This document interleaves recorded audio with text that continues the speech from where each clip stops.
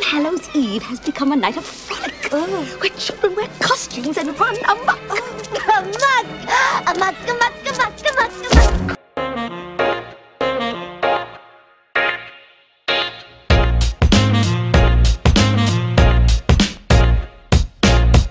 A teenage boy named Max and his little sister move to Salem, where he struggles to fit in before awakening a trio of diabolical witches who were executed in the 17th century. That's right, ladies and gentlemen, tonight on Extras and Epilogues, we are talking about the Halloween classic, Friday the 13th, Part 4.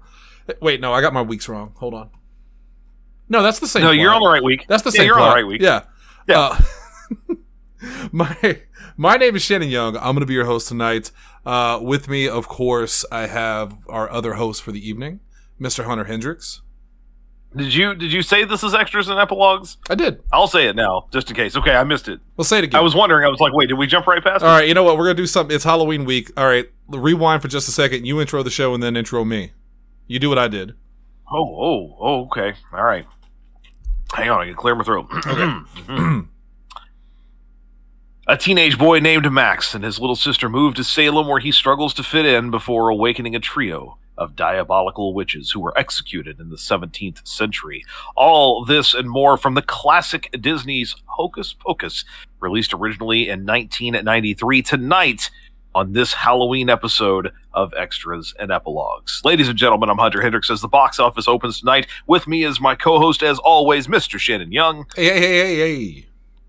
And, of course, our special guest for the night, our Disney specialist. Who else would we bring on to talk about Hocus Pocus but Lindsey Wolfgall? Can I offer you the chocolate-covered finger of a man named Clark? Oh, it's candy. Why would he give us candy? Why would Master give us candy, Lindsey? And with that said, ladies and gentlemen, we will now, Hunter and I will take our leave. The next hour, Lindsay's going to ramble incoherently about Hocus Pocus. We are unnecessary in this show. Why does it have to be incoherent rambling? Really Can't quick. it be coherent occasionally? Really quick, we got to plug a sponsor real quick. Podzilla 1985, this Halloween edition of Extra and Epilogues, is proudly presented to you by the Freak Phone. That's 1-900-490-FREAK. Call Freddy Freaker right now. $2 a call. Hunter, how much is that call one more time?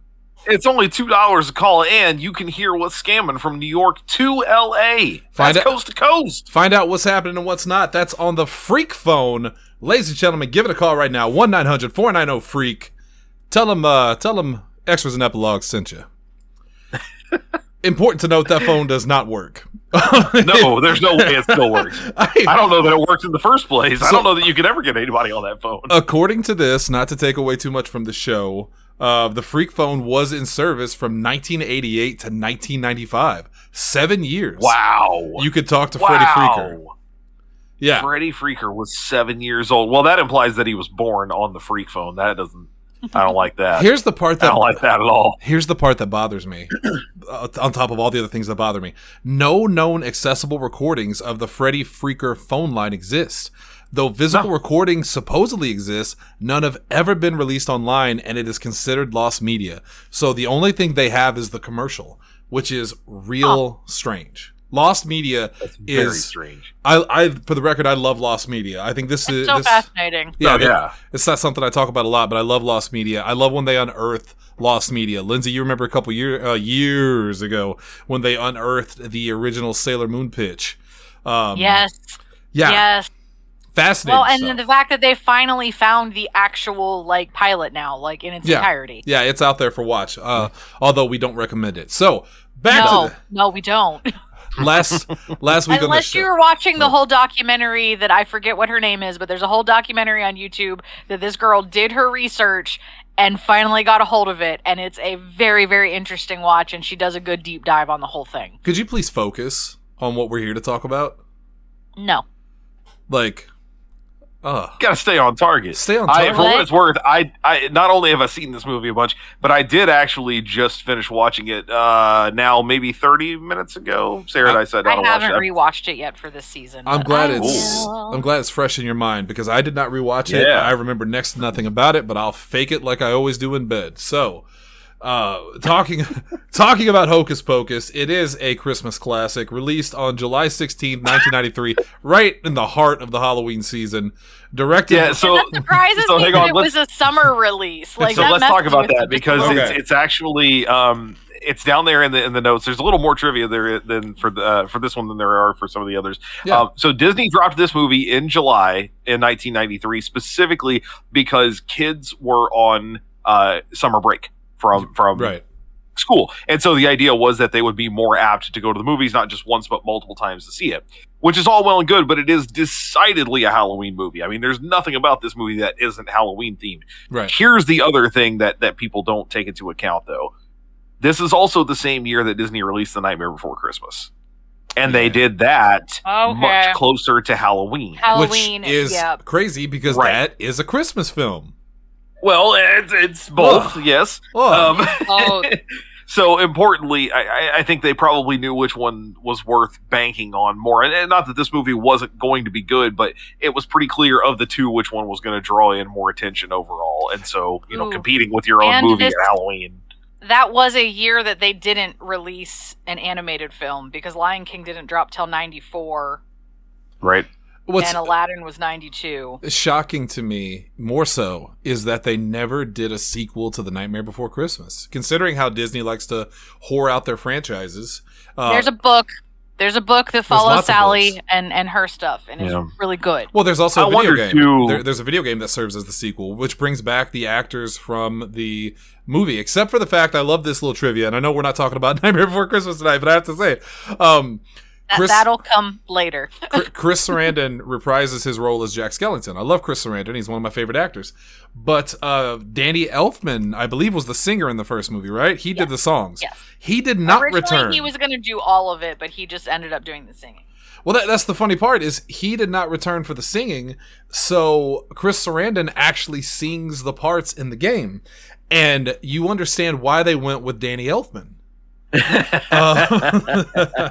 happened in The Lion King as well, if I remember correctly. Jonathan Taylor Thomas, not a singer, and I'm trying to think of the kid's name now who sang for young Simba. I have no idea.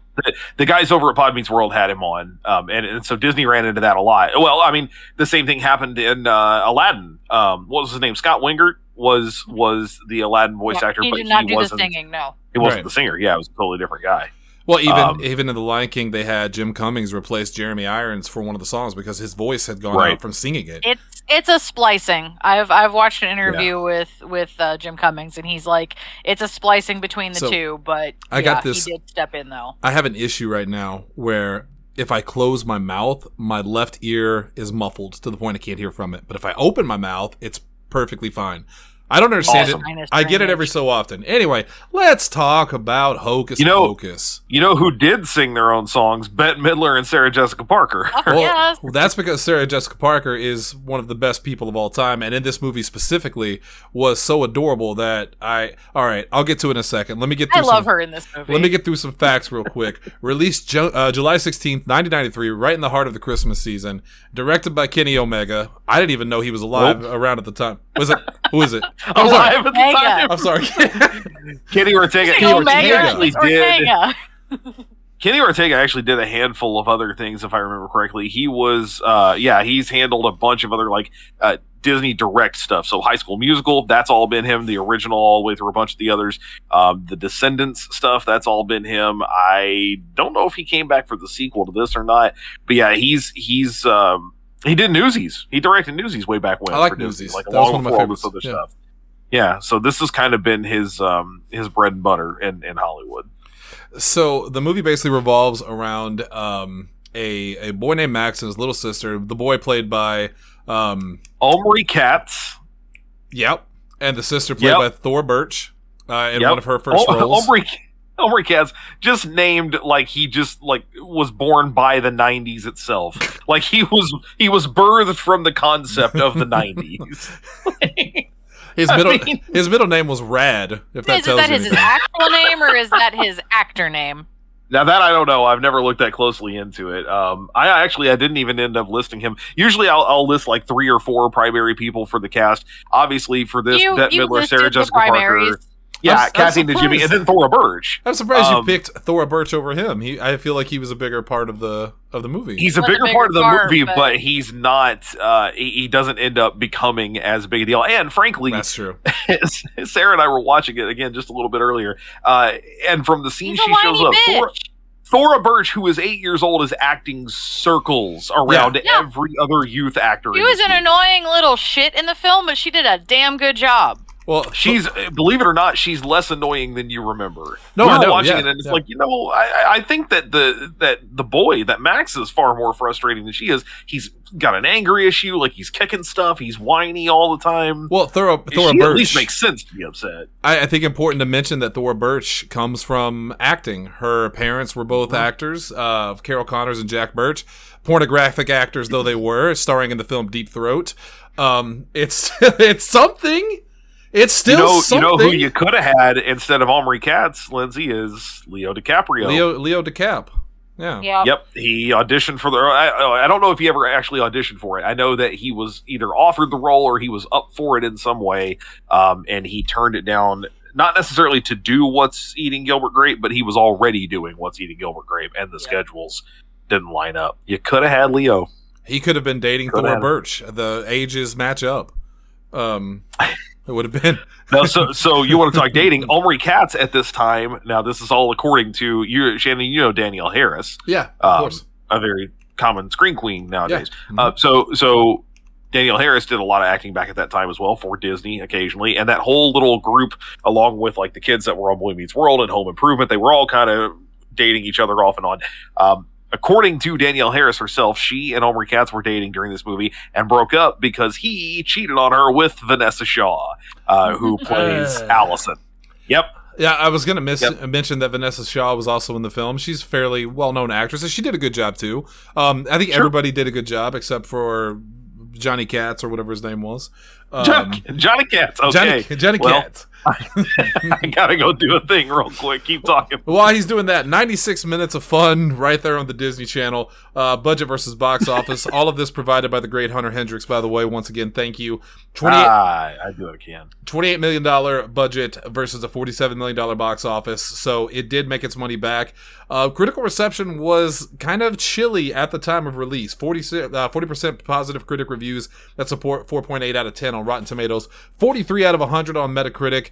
Mixed or average, and a cinema score of B+.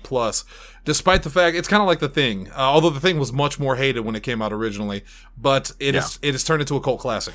So everyone knows Hocus Pocus. Everyone has seen it, I think, at this point. Most people have seen the sequel.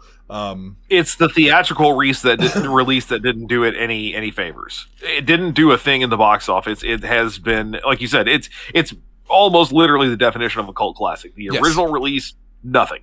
But then once it hit Disney Channel and home release and stuff, all the time. On TV and on video is when I saw it, because I didn't get really excited about seeing this film until it was featured on a show that went behind the scenes on like Movie Magic that my dad and I watched weekly. And there was an episode where they were almost entirely focused on the special effects that they did in this film. And that's what got me excited. And I'm like, okay, I want to go rent this. I didn't know anything about this film per se. I think I saw it when I was younger. I didn't really watch it again until Lindsey came into my life. All I remember about it was that I thought Sarah Jessica Parker was the cutest girl in the world in this film. Like, and this is, I want to lead this off with an apology to Sarah Jessica Parker, because so often in my life I refer to her as a type of horse face and mocked the horse-like appearance of her. That's unfair. And I'm being serious. That's unfair. She's a lovely woman. She's a great actress. There was stupid jokes. It was a stupid person making the jokes. I think she is one of the most beautiful women in Hollywood. And in this movie specifically, you talk about crush the crush button. I don't think there was a girl that I had more of a crush on in just the small scenes that I saw from her growing up, including the amok part. That was probably like... yeah, that to me, that was it, man. That was it. I would have put a poster of that on my wall if I could have. I love Sarah Jessica Parker. As much as I love that bit, for whatever reason, for me, it's always when they figure out that the road is not a black river, 'tis firm. She just jumps on it. When they just like shove her and she screams. Yeah. This She's movie, always doing that. Like 4 or 5 times throughout the movie, something will happen and she just screams bloody murder. The film is pretty much, even though the story is kind of focused on Max and his little sister and the Vanessa Shaw character. It's led by the trio of Bette Midler, Kathy, and Jimmy. There's a reason. Sarah Jessica Parker. Yeah. There's a reason that they're on the cover. They're on the poster. When they made a sequel, they're the ones they brought back. Right. Like, along with the great the Sam other Richardson, characters. Which was famous. Yeah. The other characters are mostly ancillary. Something I didn't put on the notes, but Thora Birch apparently was going to come back, and then had a scheduling conflict and couldn't do it. Couldn't be there for the filming. But other than that, I don't think there was any real concern. Well, similarly, the guy that played Max was also going to come back, but he could not get the evening off from Subway. Right. So he didn't have the bus fare to make it there. He couldn't afford the trip. Get that done. My hope is that he's a big fan of this show randomly, and he's listening to us just dog him. These motherfuckers. Look, hey, dude, if you're listening, it could be worse. You could have been in Dog Soldiers. So, ouch. The only movie on this list that got all thumbs down, like, bad. Anyway, Lindsay. What we normally do on the show, as you remember, is we'll talk a little bit about our feelings on it and give it some history. I have nothing to add to this because this is not one of my all-time favorites. I do like it, but I know you are very fond of it. So if you would please be so kind as to kind of give us a little bit of your history with it and what you liked about the film, what it means to you, that kind of thing. Well, like I said, I originally got interested in it from that side television show that was showing the special effects, and I'm like, oh, this is kind of cool looking. Other than that, like, I've always enjoyed movies that Bette Midler are in. Like, that's just coming down from my mom, and especially anything that she had done with like Disney in that area. Like, she voiced one of the dogs in Oliver and Company, Down and Out in Beverly Hills. Like, there's a whole bunch of different ones that she was doing projects with Disney at that time. And so yeah, I was brought in on that end of it for the most part. But I'm also not someone that ever watched scary things at Halloween when I was younger. It was all like, It's the Great Pumpkin, Charlie Brown, and Garfield's Halloween, and like the little kitty non-scary stuff. So like, this was something extra I could watch at Halloween again. It's just something fun. And I don't know. I liked the story. I like all the colors. I'm that weirdo that likes picking out the different pop culture costumes in the backgrounds. And it was just always a Halloween favorite. I'm looking through the cast list here, and a couple memories are coming back to me about the film. I will say, as soon as you pointed out Kathy in there, and then saying that she voices Peggy Hill, anytime I watch this now, I just hear Peggy. Oh yeah, the tone's not completely there, but that's all I hear. Well, I have a couple things that are positive and a couple things that are negative. One, the negative, I am now remembering the two bully characters in the movie and how irritating they are. Oh, Jay and Ice. Ice. He's Ice. He's Ice. Hollywood. Oh boy, do I hate that. I hate that. Also, Hunter, for you, I don't know if you realize this, but Charles Rocket is in the film. As the dad. Oh, did you? Yeah. So there's a great little bit of irony. Charles Rocket plays Max's dad, Dave, and at one point in time early on, when Max comes home, actually right after he first interacts with the bullies, and he's pissed off because they took his shoes, he's going upstairs, and I forget exactly what he says, but he says. Yeah, he says damn or hell or something, because they've moved, and the dad looks up the steps and says, "Watch your language." Now, Shannon, you and I both know why that would be ironic coming from Charles Rocket, considering how he got himself fired from Saturday Night Live. Yes, do yourself a favor. Do not look up Charles Rocket on Wikipedia because it does not have a good ending. It's bad news, but there's a great clip of when he got let go from SNL. If you watch it, they had that week done a parody of the Who Shot JR bit from Dallas. Yep. Mm-hmm. And at the end of the episode, somebody asks him how he feels about getting shot, and he looks up and he goes, "I want to know who fucking did it," or who the fuck did it, or something like that. And that was it. Yeah. No more Charles Rocket on SNL. In the same way that, Jenny Slate got fired not too long after she uttered the F word. Yeah, SNL. But yet, Colin Jost can say the N-word all the time. Makes no sense. Makes no sense. You were going to get him killed. My favorite part about this film, other than Sarah Jessica Parker, Lindsay, obviously, you know the answer to this. Probably not. Billy Bones? That's right. You mean Billy Butcherson? Billy Butcherson. That's whatever. my fault. Yeah. No, that's my fault. Man. I keep calling him Billy Bones, and I don't know why. I like the dance with the song number, and when they're in the school and they get locked in, and then they come back out saying, "I want my book," and going through the French lesson because it's stupid and it just makes me giggle. Any opportunity I have to talk about Doug Jones, because Doug Jones is a treasure. It's probably also why you want to call him Billy Bones, because then it rhymes. Because it's Doug Jones, he plays Billy Bones. Yeah, right. Yeah, probably. He also came back for the sequel, if I remember correctly. Just like when he slices his throat and just says "bitch" at Bette Midler. something I didn't add to the notes there, but so that bit when he opens up the stitches on his mouth, he there's had a moth the bugs that in flies his out. mouth. Mm-hmm. Yep. He had moths in there. They had a moth trainer. They had a little mesh cup that goes like in his mouth and keeps him from getting down on his throat. And they had a literal moth trainer with tweezers who would put them in. He would close his mouth. They'd make it look sewn up or whatever. And then as soon as he opened it up, they would flutter out. That reminds me of another fantastic horror film, Candyman, when Tony Todd. Oh, the bees. The bees. He had, those were real bees. He had them in his mouth, and oh my God. Talk about the sacrifice for the art, man. Doug Jones. Yeah. I just mentioned him on our 31 Things to Watch in October because Doug Jones was in an episode of Fear Itself, Skin and Bones. Maybe that's why I keep calling him Billy Bones. He was in Skin and Bones. His body shape and his look lends himself well to like the really weird creatures in Hollywood, and this movie's no different. He played a zombie, Billy Butcherson, really, really good. It's a good movie. It's a good film. I got nothing bad to say about this movie. I do have bad stuff to say about Ice and Jay, but I distinctly remember.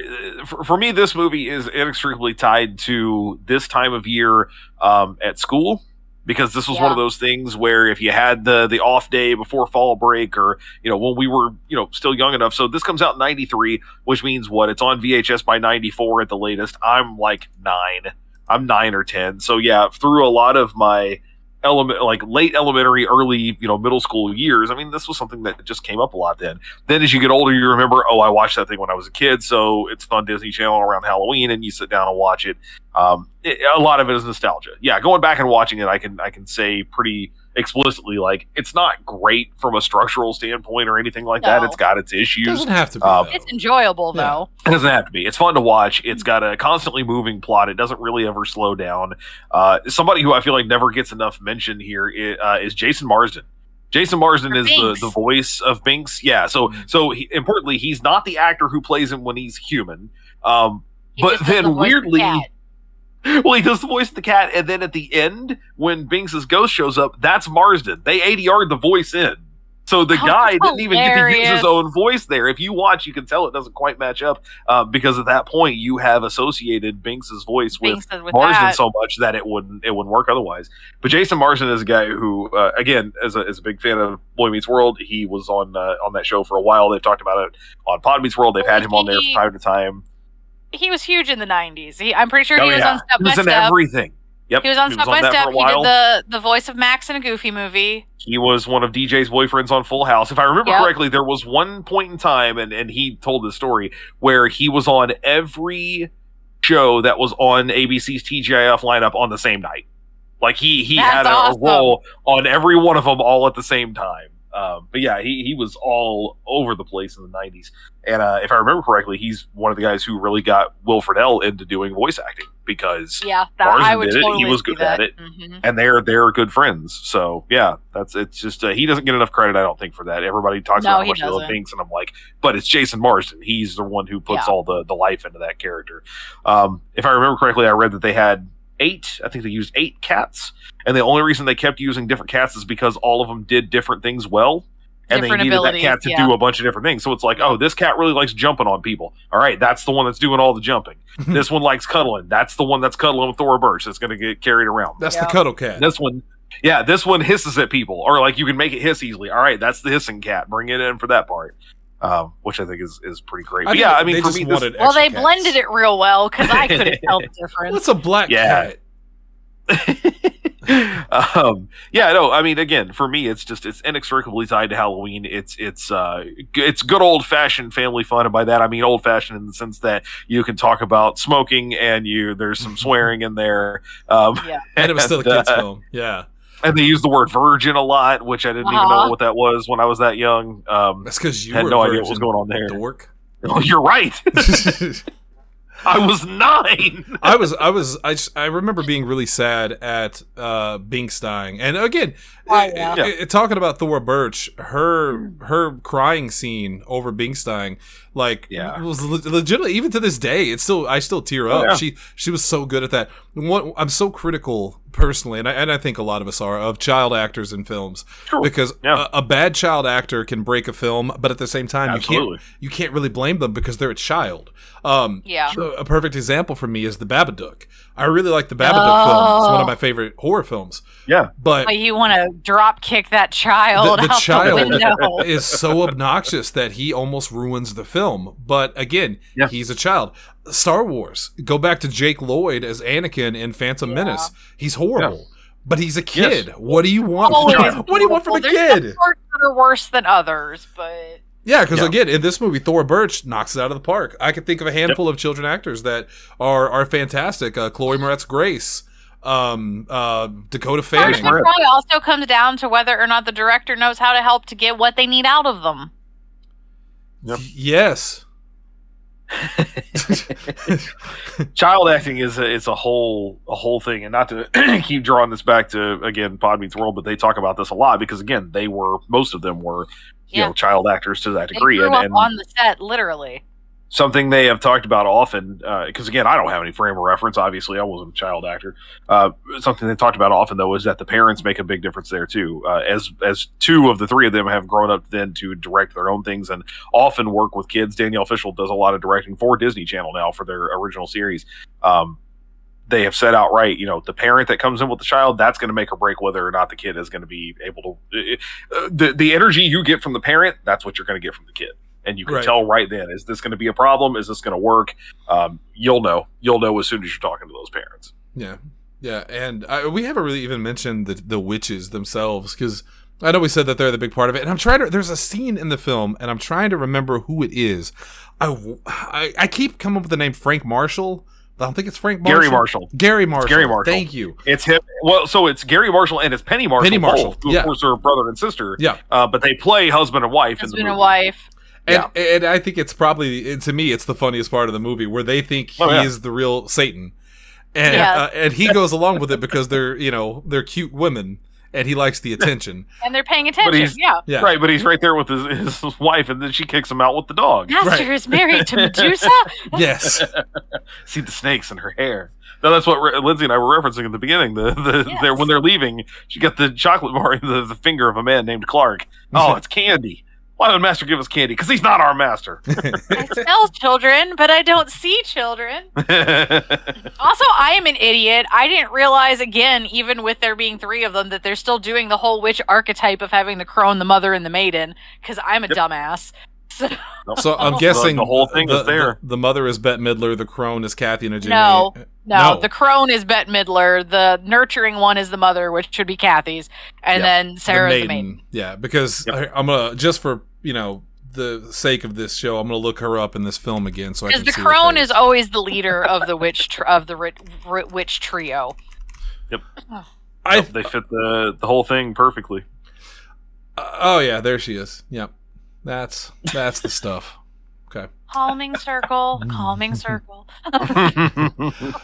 I've never been a fan of witch movies. I can't recall a single movie about a witch that I truly love. What about The Witch? Well, I was going to say, this is probably the closest one to it other than The Witch. I mean, witches always terrified me, so I definitely would not want that film. Witches have never scared me. No, I mean, The Witches is a fucking terrifying film. Yeah. Yeah, the one where they're turning the kids into mice. Mice, yeah. Uh-huh.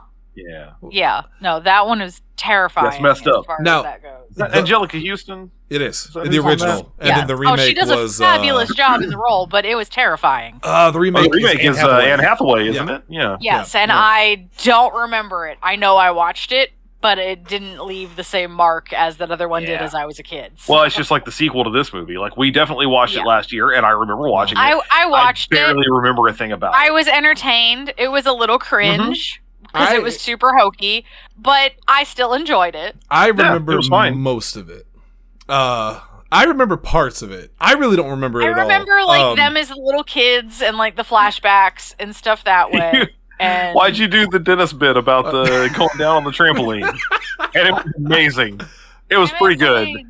It wasn't all that great. But well, okay, so you take a movie that I vaguely liked, and then you asked me to watch a sequel, which was completely unnecessary. Not only unnecessary, for nostalgia, but didn't make a lot of sense. They killed them off. All right, well, let's get to that in a second. Let's go to that now. We'll talk about the epilogues part of Extras and Epilogues. But before we do, as we do on every movie, we describe zero of the plot, basically, other than there are witches and then there's some kids. If you haven't seen the film and you're wondering, okay, you blabbering, idiots, what's the movie about? Three witches are trying to, I think, achieve immortality or something. Were burned. No, they were hung. But when they were hung, they made a curse that if a virgin lights this candle on Halloween night, they will be brought back for one night, and if they can devour the essences of children, they will continue to live on. If not, they're done. It's pretty dark shit for a Disney movie. I mean, honestly, it was also the early 90s, though, and so they were a little more open to some of the stuff that they don't do now. Murder a little girl in the first 15 They kill a little girl. Yeah. And then drag a blanket over her so that no one notices when they come. And then they get hanged. So that's like a body count of 4 in the first half an hour. I don't know. And you can see their feet dangle when they do that. I don't understand why they decided to make such a specific spell. I would have just been like, hey, the curse is if anyone lights a candle on Halloween, then we're coming back. They had to get super specific with it. So they didn't have a choice. It was in that book. In her book, the Necronomicon, with the eyeball in it, you know? It's the only thing keeping them coming back, man. And they keep coming back, despite the fact that they're destroyed. All right, let's give our review. So, the way the rating systems works on Extras and Epilogues, you got 2 thumbs up, 1 thumb up, 1 thumb up, 1 thumb down, 1 down, 2 down. Is that correct, Hunter? Yep. Did I get that right this time? That's your 5 stars, basically, just with thumbs instead. Of course, 2 thumbs up means the greatest movie of all time, a la Ghostbusters, and 2 thumbs down is a terrible movie, a la Dog Soldiers. Dog Soldiers. I love that we have that frame of reference. And the fact that those episodes are back to back just cracks me up. Although, to be fair, did we give Dog Soldiers 2 thumbs down? I don't know if I did. I think we gave it 1. I think we gave it 1 because it was just like a look. When I was listening to your recording of it, and I'm pretty sure I fell asleep partway through because I was dying, so I don't remember what you rated. At least one of us might have given it just all the way good. I think we all agreed that there are some good elements to Dog Soldiers, but rewatching it was very poorly executed, low budget. So bad. It was, so bad. Anyway, when it comes to Hocus Pocus, let's start it up. I'll take the first run on this. I'm going to give this movie 1 thumb up. I do like it. Yeah. I'm close to giving it 1 up, 1 down, just because it was never my cup of tea. But good performances, dark story for a Disney movie. It's a fun movie. Yeah. I mean, that's the big thing about this. This is the perfect Halloween. I almost said Hollywood movie. This is the perfect Halloween movie. And Sarah Jessica Parker is the cutest woman in the history of life in this film. Let's go to Hunter for his review. I'm also going to give it 1 thumb up, and for pretty much a lot of the same reasons there. Again, a lot of this is straight up nostalgia factor for me. But it's that thing. This is one of my favorite times of year. I love this season. I love Halloween in general. And so this is part of the process. You watch Ghostbusters.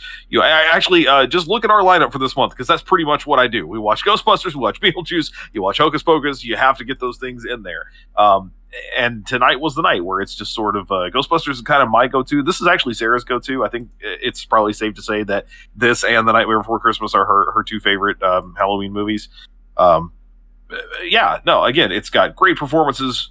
It just keeps moving. I mean, it is the epitome of, even if you call it a Disney Channel movie from that era, that's kind of its own thing, right? Like, it's got its own little level of prestige. There are people who remember that as their level of nostalgia, and I think it's just worth it. It's just worth making that its own, category. So yeah, single thumb up. It's not the greatest thing I've ever seen, obviously, but it's nowhere near, just average for me. It comes in right in the middle there. Fair enough. Lindsay, let's go to you. I am also one thumb up. I love this movie. I really do. But it's not one that I'm just going to grab off the shelf any time of year. And obviously, we're already over a week into October, and I haven't watched it yet again this season. I'm going to. I just haven't yet. Yeah. Absolutely should.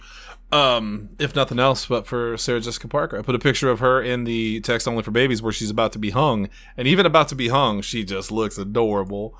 I can't deny my love for Sarah Jessica Parker in this movie. That's no hyperbole. That's not me joking around. I really love Sarah Jessica Parker in this movie. I feel like if any picture is going to replace, some of the best lines in this film. If anybody's going to replace Freddie Freaker as your profile picture for the month of October, it might be this. Well, I wish that were true, Hunter, but unfortunately, due to the fact that the Freak Phone is the official sponsor for Podzilla 1985 in the month of October. Yeah. Once again, ladies and gentlemen, before we get to epilogues, make sure you call the Freak Phone. That's 1-900-490-FREAK. Talk to Freddie Freaker live. One lucky listener, one lucky caller will be allowed to speak to Freddie Freaker live on the phone. That's 1-900-490-FREAK. How much is that? I keep forgetting how much is that. If you haven't gotten to do it yet, just keep calling. You will get through eventually. Well, it's only $2 a call. $2 a call. That's right. $2 a call. Lindsay is coughing her ass off. She is such a fan of Freddie Freaker. It's ridiculous. Freddie Freaker, the official sponsor of Podzilla 1985 in October. So, this is the epilogues part of Extras and Epilogues where we talk about what happens after the credits. This one's a little bit easy, of course, because they did release a Hocus Pocus 2 for some reason. I do remember they said why. Money. Because they thought they could cash in on the nostalgia of Hocus Pocus. True Disney style. We will, I promise you here, we will never cover Hocus Pocus 2 on the show. I can almost make that a goddamn So, with that said, I did not care for Hocus Pocus 2. I thought it was fine. It was okay. Yeah, it was the stereotypical. It's okay. I love Sam Richardson. I have and I love Doug Jones. Desire to watch it again. In all honesty, it is as soulless of a cash in as you can get, but it did click a couple of the nostalgia boxes, so I won't go too hard on it. But for me, I think this is a good comparison for people like us who will get this. The first movie is a solid workhorse of a wrestling match, right? It's got a little bit of everything. It does things well while not being the greatest match of all time. The second movie is a spot fest. Because it's just a connection. It's a rehash. It's just a collection of scenes. Yeah. It's a collection of scenes of the witches doing stuff. And that's really the only important thing. The other characters, we don't need to know about them. We don't need to care about them. The witches are back. They're doing stuff. In fact, that's what's on the poster. Right. Like, they're back. Again. They're back. Yeah. Cool. We don't really care what else is happening. Yeah. I don't need to. Why are they back? Doesn't matter. They're back and they're doing stuff. No, and it's 25 years later. I'm asking Lindsay specifically, why are they back? I don't remember. I thought they were going to base it more on the book that they had put out. I thought. Oh, and then they also made them kind of the good guys in the end. They redeemed themselves. They love their sisters so much. They're all, and I remember thinking to myself, like, how are they going to wrap this up? Like, how do you make them good guys? And in the very end, they turned, and it was kind of dumb. I guess it was sweet, but pointless, and I guess it justifies murdering children in the first movie because they love their sisters so much. I don't know, man. I also was confused as to why they came back looking 25 years older. I don't think they really explained that one. Shit, the economy is in shambles. The witch economy is in shambles. So, Lindsay, since Hunter and I can't remember for the life of us anything about part 2, kind of give us a rundown, if you can remember, on what part 2 was. All I really remember is they did some flashbacks of them being like kids and some other spitefulness. And they met a witch, right? If I remember, that's coming back to me. Character had, and like I some other like kid brought them back somehow, and I really don't remember. Right. I'm probably talking on my ass right now. I'm looking it up then now. Sam Richardson was involved. He did a thing. He did that. So okay, Lindsay while you're looking that up, Lindsay referenced this book, and I was not aware of this until I started researching this for today. Do you have this book, Lindsay? The one that I do not. I contemplated buying it, and then I didn't, because I don't really buy books anymore unless it's physical copies of Lore Olympus, which is fabulous. So this is, for what it's worth, they've got the hardcover version through Walmart for $10 right now. Yeah. But it is, first of all, it's called Hocus Pocus and the all-new sequel. So it sounds like a knockoff Harry Potter, but what they're trying to say there is that the book itself is both a retelling of the movie, so it's like a novelization of the original movie, and then like a sequel that goes along with it, but it's in the same book. Now, here's literally the entire synopsis for the sequel.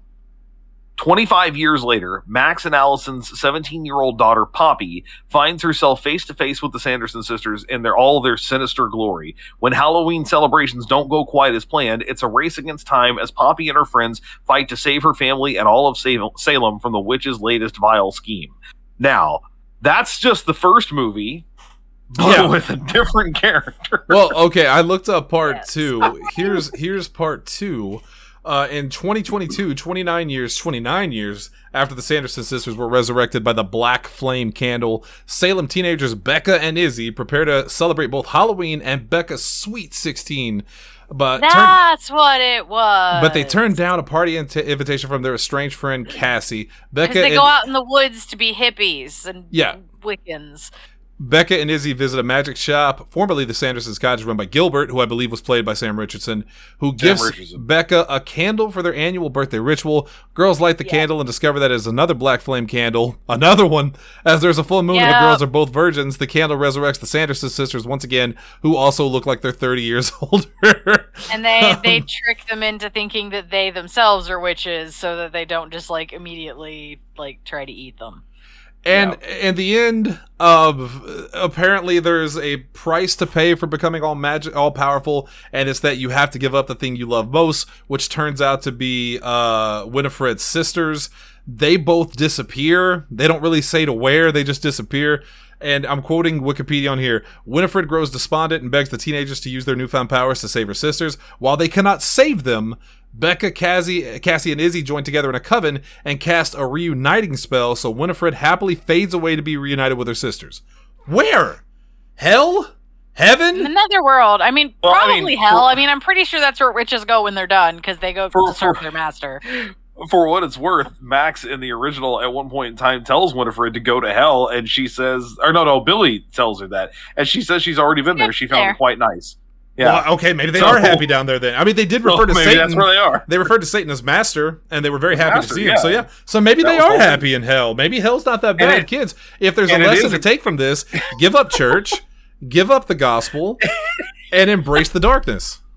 And it is said that so Winifred says that it's explained that she got the book from the devil himself. So he's given her gifts. Like you said, they're happy to see him. They call him master. She says it's quite nice down there. If her sisters were sent away there, even though she had to give up the thing she loved the most, that seems like a pretty good trade-off. Like, they get to go where they want to be, and you get to have all this stuff, but now she gets to go be with them too, I guess. Well, because she loved her sisters more than she loved power. You understand? Except she kind of hates her sisters because she constantly says as much in the first movie. Well, in fact, one of the best lines we didn't even talk about was when she says, "Why was I cursed with such idiot sisters?" And Sarah Jessica Parker's response is, "Just lucky, I guess." I mean, I love her in that movie. Oh my god! You'll love this because I know we're kind of wrapping this up. Yet another. We still got 15 minutes, baby. Well, we don't have to ramble. There was so much trivia that I couldn't put it all in there, but one of the highly rated ones that I had not heard until I went and actually read an interview with her.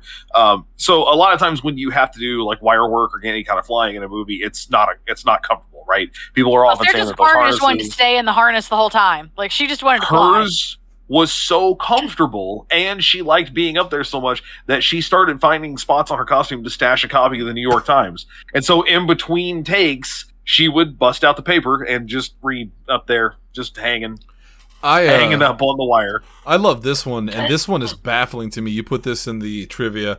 After the sisters are first defeated, the children celebrate amongst several other famous sets. Houses visible on the street include Thor Birch's character's home from American Beauty. That one blows my mind. So that would, of course, be later. American Beauty comes out in 99, which is 6 years later. But that house is part of that area. Highly controversial Thora Birch role in that one. We won't say why. Yes. The Griswold house from National Lampoon's Christmas Vacation. And Darren... It's so obvious, because if you've... I never noticed the Bewitched house in there.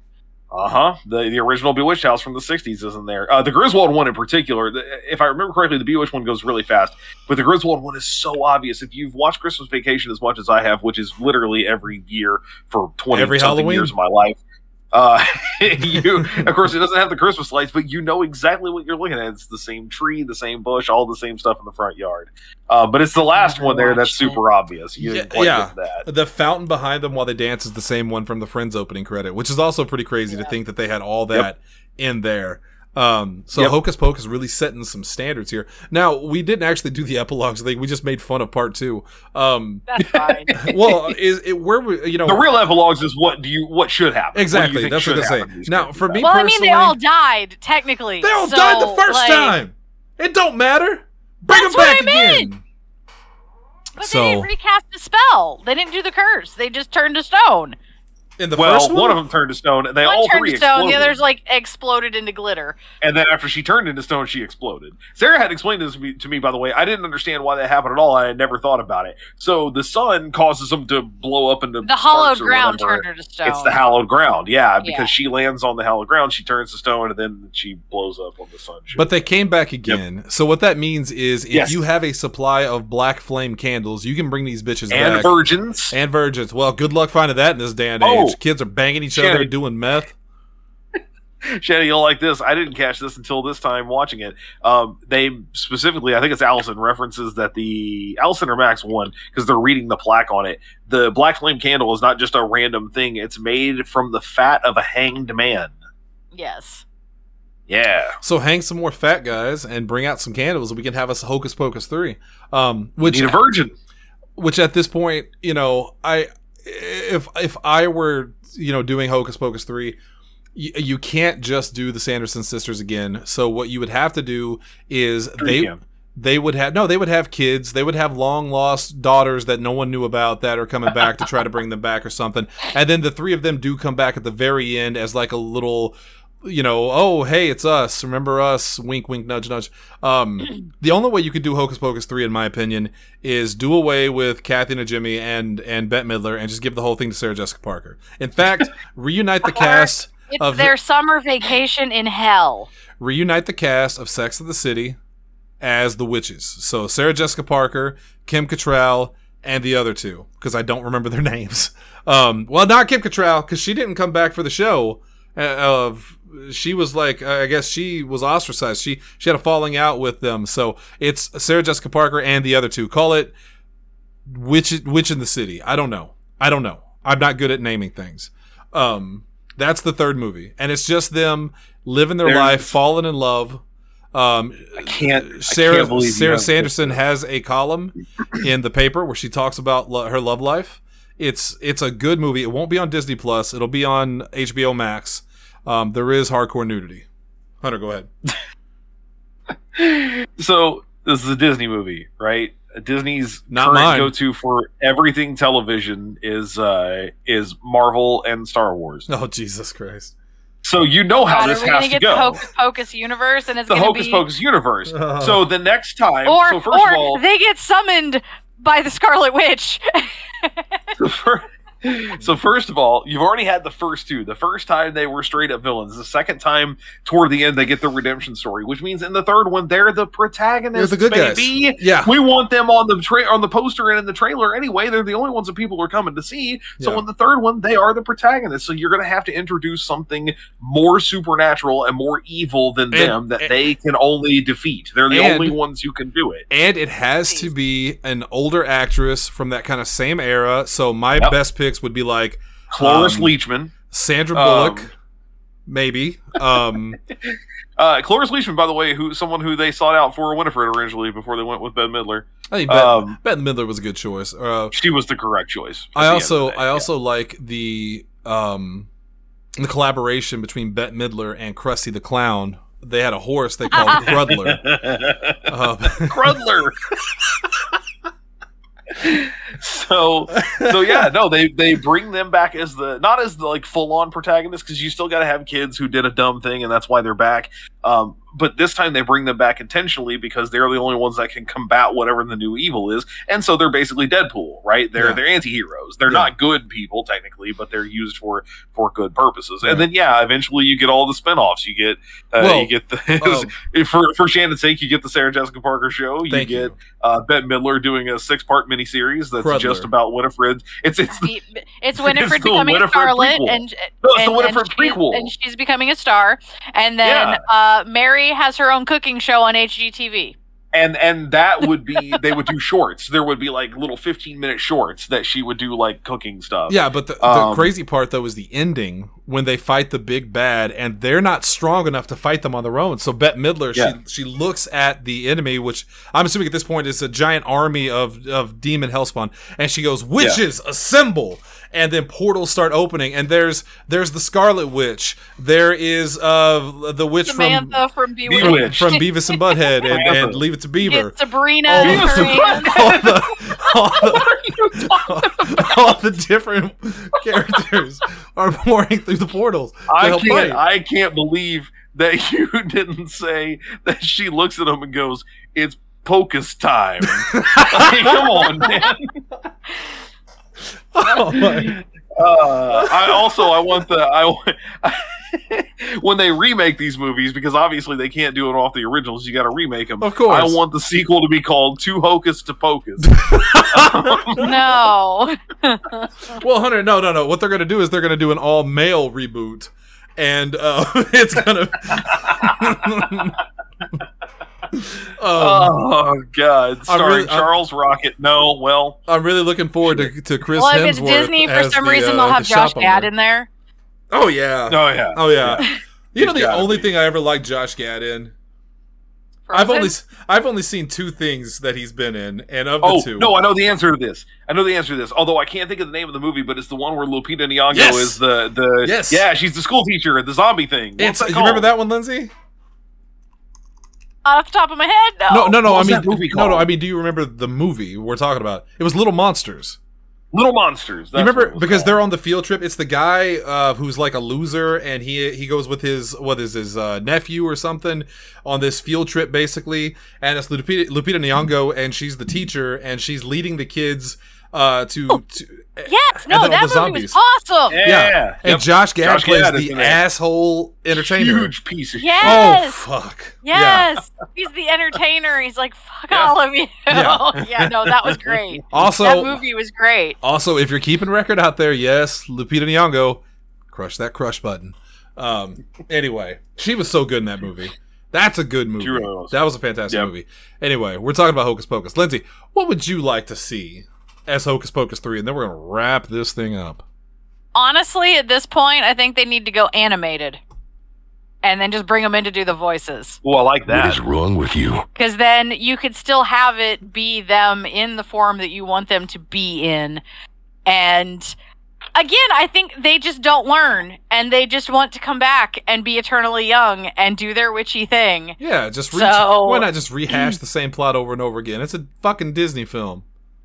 I mean, you just said it yourself. It's a fucking Disney film. And I wasn't being sarcastic. Disney, I can 100% agree with that. Yeah, no, I wasn't being sarcastic. And then what they'll do is they'll take the third one, and in a couple years they'll put it in the Disney vault, and then you have to wait 40 years for it to come back out. They don't really put stuff back in the vault anymore, though, because oh yeah. Well, when they found unless it's racist, they've taken it all back out. When they found Disney's head in there, they were like, because literally the only animated things they don't have on Disney Plus right now, for some reason, is one of the compilation films. I think it's Melody Time is the one it's either Melody Time or Make Mine Music is the only one not on there, and then obviously Songs of the South they haven't put anywhere because of yay racism. Justice for Briar Rabbit.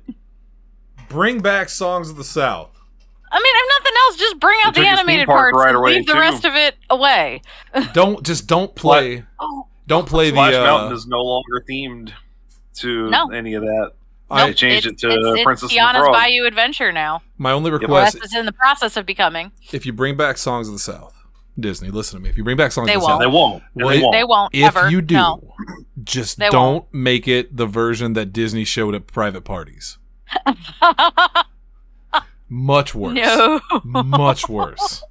Much worse. All right. Oh, that's terrible. We're going to call it there real quick. Hunter, next week, what do we have on tap for extras and extras and epilepsies? What do we got? Well, ironically enough, in the same week that that Saturday, not this Saturday, but that Saturday, we'll be heading up to the Fox Theater to see the stage performance that some of you have already seen. I mean, Next Wednesday, we are bringing on for the first time on Extras and Epilogues one Shelby Kimball to discuss, You have of course. checked your work schedule, right? No, we don't do these things in advance. We tell you the day of, and then you figure it out. also, you're skipping this Friday. Oh, that's right. Yeah. I got my days off there. So this, I'm glad you mentioned that. So, okay, quickly to finish that out, next week, the ghost host with the most is Beetlejuice with Shelby. But this week is the very first time for Extras and Epilogues since we started this show back New this night. summer that we're on a new night, and we're calling it the double feature. So you got Hocus Pocus this week, but this Friday, because it's a very specific day of the week, it is Friday the 13th, and because Tanner, the man himself, Tanner Calvert, loves his Friday the 13th, Jason Voorhees really wanted to talk about Friday the 13th Part 4. It's called the final chapter, I think, if I read it correctly when I looked at it today. Lies. Well, Yes. okay. Well, to be fair, let me break that down for you real quick, just to flex my knowledge on Tanner. So Friday the 13th Part 1 is about his mother. It's Jason Voorhees' mother killing these kids because of what happened to her son, Jason. Pamela Voorhees. The second one is Jason. It's Jason that was thought to be long dead, but he's actually a crazy killer, and he kills people. The third one, same thing. The fourth one, same thing. The reason it's called the final chapter is because spoiler alert, but they kill Jason off in this. Legitimately, he dies in this movie. The fifth one is the one where they bring back a different person who's not Jason, and people were pissed off about that. So in the sixth one, they resurrect him, and that's when he becomes a zombie. And that's what he's been ever since then. So he actually does start as a human being and then turns into a zombie. And I'll get to take Tanner to task this Friday because he loves the hockey mask. I hate the hockey mask. Have you ever seen Jason Voorhees in Part 2? With the cloth sack, the potato sack. Is that the one? To me, that is a lot scarier. But I am in the minority apparently. So importantly too, Tanner also picked Part 4. He picked the final chapter because he says that it's the best one, the one that we really got to talk about. Everything I've read about it does not trend in that direction. Now, importantly, here's where I get to be the difference maker. I've never seen this movie. Or if I have, I do not remember it because I've only seen some Friday the 13th stuff. I'm obviously well aware of who and what Jason is and what he does, but what of those movies I've seen, I do not remember. Brett Wiley ran me through a crash course of them in college. That was 20 years ago. So the first Friday the 13th is arguably the best one because it has Kevin Bacon, it has Pamela Voorhees. It's the most sensical one. All the ones past that are just like, it's for Friday the 13th fans. The reason I think you picked number 4 is because number 4 introduces Tommy Jarvis, and Tommy Jarvis is as close as Friday the 13th has to a protagonist to go against. No, Lindsay. No. So that's this Friday. So this Friday, the man himself, Tanner Calvert, is Friday the 13th. We're talking about Friday the 13th, the final chapter. That's the second part of our double feature. And then, next week we'll have Shelby in to discuss Beetlejuice. And then, because we shuffled our schedule around, Shannon, you now get the last Wednesday of October. Yes. What are we doing? We're going over quite possibly the greatest horror film of all time, other than The Thing. The Thing is a sci-fi horror. This is more of a standard horror. Directed by John Landis. It is, I always want to say Max Landis because of that fucker. It's his son. It is. Directed by John Landis. It is the best werewolf movie of all time, hands down, An American Werewolf in London. It's the picture I have on my Facebook right now. I put it up every year as my cover photo. The scariest werewolf. It's a comedy that's legitimately funny. It's legitimately scary. It's everything. So that is going to be, and this is before John Landis did Twilight Zone the movie and pretty much ruined his career by killing kids. So... We haven't talked about a guest for that show either. So far, it's just me and you. I think it's just me and you. It might just be me. It honestly. might just be me and you. Yeah. Well, no. So, importantly, I haven't seen that movie in a long time, but I have seen it, and I've seen it several times. I do want to watch it again and have like a full in-depth discussion about maybe it. you know what? I'm gonna try to get Bob. Oh, what a gift that would be for us! Yeah. That is, to use some Candela terminology, that's a high-stakes role. Yeah, to get the Jack McNeil on the show to talk about An American Werewolf in London. I'm going to try it. That'd be awesome. We'll see how it goes. First awesome. time ever on Podzilla 1985. You tell him his face doesn't have to be on the video for this end. It's an audio podcast. Yours hasn't been all night. No, I forgot. Anyway, did I ever tell you? So, speaking of Beetlejuice, Lindsey and Shelby and Jesse saw the stage play, last year, I think? Yeah, it was last October. Yeah. Was it? Okay, yeah. I tried. It was November-ish. It was November. I tried. It's whenever the Nationals tour started, because we got to go opening night of the National tour because it was in Paducah. And I didn't realize it was opening night of the National tour. I just thought it was a stop. I didn't realize it was literally, we're doing one show and then the tour starts. So... Okay, I've now muted Lindsey from the show, and let me explain why. Because I want to just get this fucking joke out. I had a whole joke about me and Lauren Boebert in the theater, and Lindsey won't let me get it out because she talks too much. I'm now unmuting her. Welcome back to the show. It's such a good show. If you have the opportunity to get tickets, go get it. Lauren Boebert is a smoke show. She's a bitch. Beetlejuice, the stage show is in the Fox Theater for the next 2 weeks, I think. I think we're going on the last weekend it's there. So all right. It's so good. Yeah. All right. Well, we stalled to an hour. Congratulations, everybody. We did it. That's it for us tonight. Mom is the best song. And she's still That's the end of the show. We'll be back tomorrow with an all new After Dark. No. What's it called? Yes. No, you're right. Well, it's called Are You Afraid of PZ85 After Dark? Unless Tanner can get his ass out of, I don't know, Pornland, wherever he goes, and watch or take part in the episode. We don't have a subject yet. Yeah, I was gonna say, what are we doing? I'll figure that out. Yeah, I picked it last week and it was fantastic. Probably the best one we've ever done. A lot of people are saying that. Yes. Anyway, that's it for us tonight. We'll be back tomorrow with all new episodes. Until then, the balcony is closed. Thank you from myself, Hunter, and Lindsey. And Lindsey, since you are the Hocus to my Pocus, go ahead and take us out.